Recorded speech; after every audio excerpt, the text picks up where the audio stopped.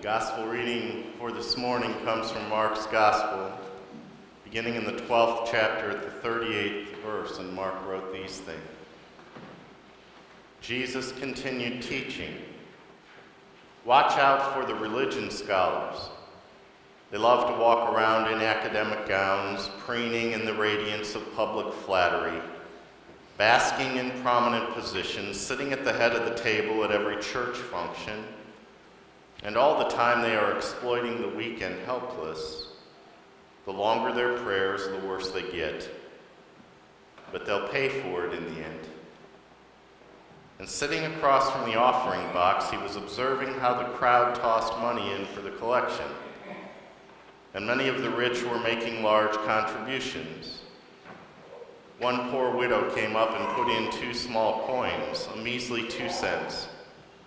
And Jesus called his disciples over and said, "The truth is that this poor widow gave more to the collection than all the others put together.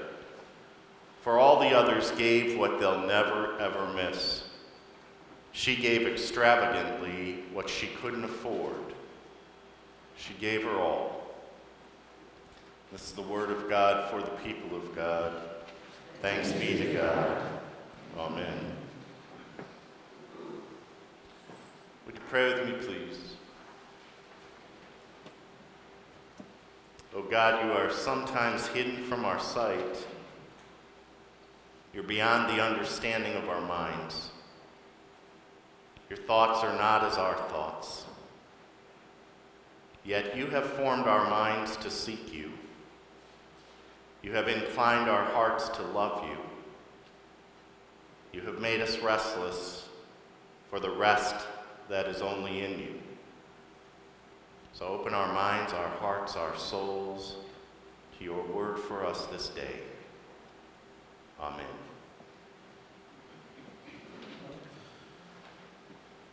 Now, I hope many of the folks in this room that are my age or older will know who Paul Harvey was. But Paul Harvey told a story about the Butterball Turkey Company. It seems that they had set up a hotline to answer questions about preparing holiday turkeys. And one woman called in to ask about cooking a turkey that had been in her freezer for 23 years. And the operator told her that it might be safe if the freezer had been kept below 0 degrees the whole time. But the operator warned the woman that even if it were safe, the flavor had probably deteriorated and that she wouldn't recommend eating it. And the caller replied, "Oh, that's just what we thought. We'll just give it to the church."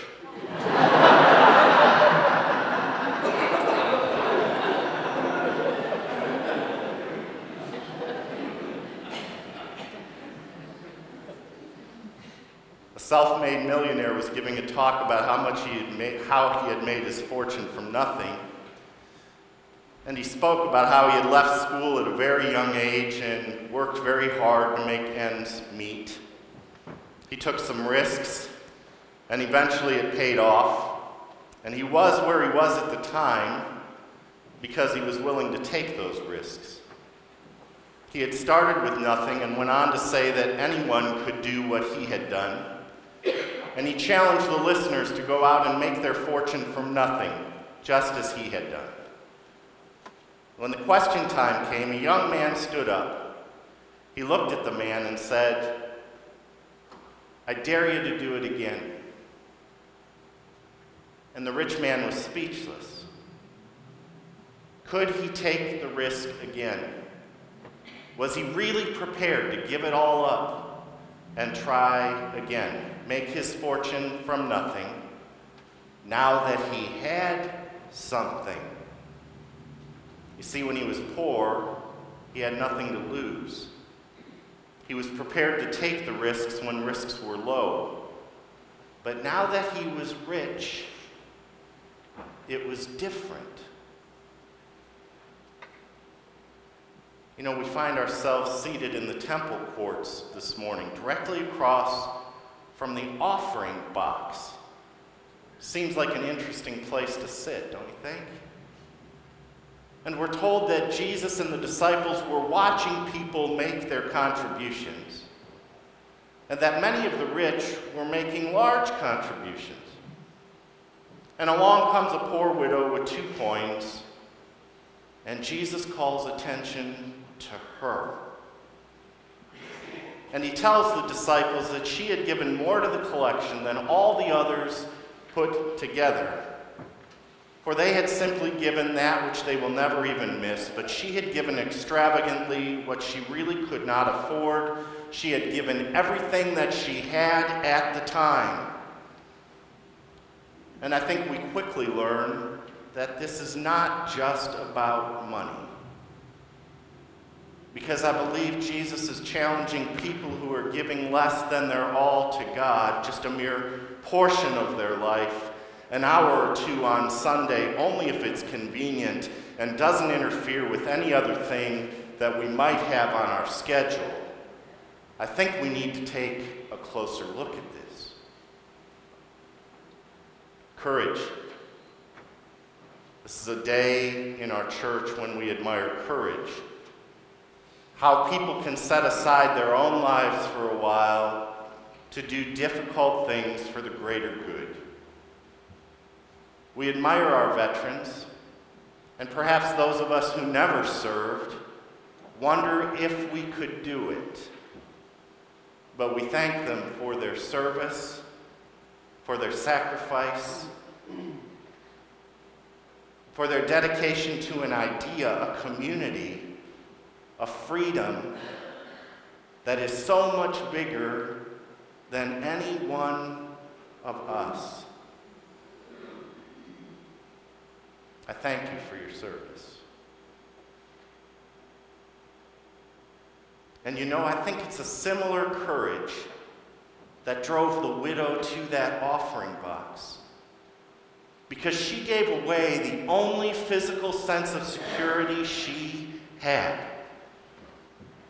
And in order to make that kind of sacrifice, we need to get past our human fears of panic at having nothing left, of clinging to life no matter what, to willingly participate in something so much bigger than ourselves, and to reclaim hope in the middle of less than desirable circumstances. So I think the fact that Jesus calls attention to her should raise our spiritual eyesight this morning. He notices someone who lives in this manner. And recognition breeds hope. You know, folks, even today, there are people all around us who live in this same manner. As a widow, this woman was totally reliant on God and her surrounding community for her well-being.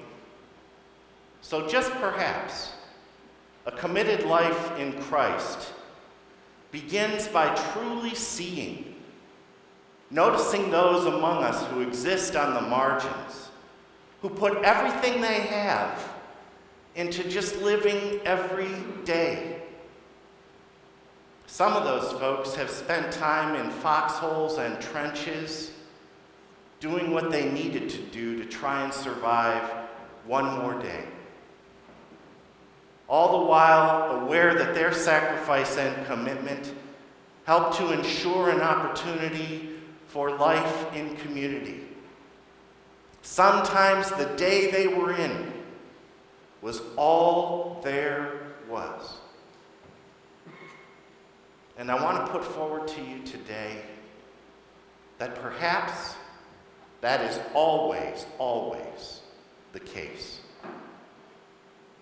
I think we try to pacify our concern about time through our date books, setting appointments far into the future, convinced that there will be a future. And perhaps hope for it helps us to make work to realize it.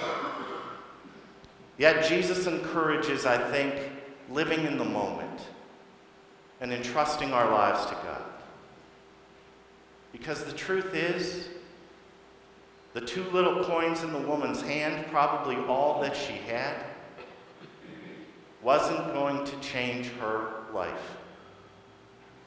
When you've got little, a penny or 2 is not going to move you from welfare to work. She could give it to the temple treasury because with or without those coins, she was still a dependent person. And when you are that low on the economic side of things, giving isn't the problem. Getting is. She was dependent on God and her neighbors for everything. She didn't have 2 feet to stand on. She didn't have bootstraps to pull up. Totally dependent. And you see, if God is truly running the universe and ruling my life, I no longer have to save myself, prove myself, justify myself. I am the work of God's hands. I rest and walk in those hands, and I shall die in those hands. You see, being in those hands is the very source of life to me.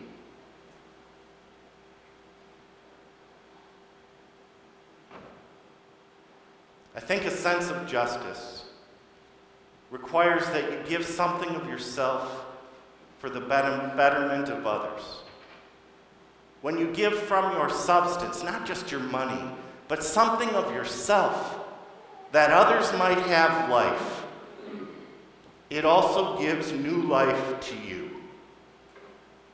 I ask you this day, if we will not do this, give of ourselves, we who follow Jesus, how will the world experience new life, hope, a vision of peace and justice that is so much larger than any of us could ever conjure on our own? Where does the world go? We are clearly here this morning on the backs of other people. It is through their sacrifice and commitment that we have been afforded the opportunities that we now enjoy. But with that knowledge comes responsibility. Your life is precious. You are noticed. But what you have been given, including your physical life, has been given to you that you might share it. It is all expendable. In order for it to make the greatest difference, you must eventually decide what you will be all in for. What would you die for? If you can answer that question, you will also discover what it is that you need to live passionately for. And finally, it is not lost on me that by the time the first readers read this account in Mark's Gospel, the temple had been utterly destroyed by the Romans in 70 AD. We need to ask if a place that willingly took from all widows for its own support perhaps had not earned its own destruction. She was supporting with everything she had the institution that Jesus warned was exploiting her. She was propping it up. Yet perhaps that offering for her suggests that the offering is not made for the recipient, but for what the offering does for the life of the giver. I live a thankful life.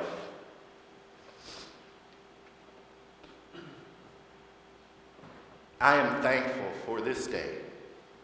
Thankful for all who have given of themselves, that the possibility of today is real for me.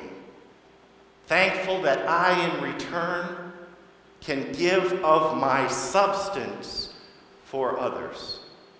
I am thankful that all of it matters.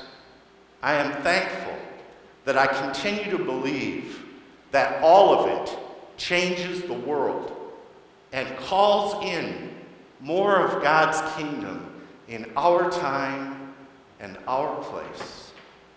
To God be the glory. Amen.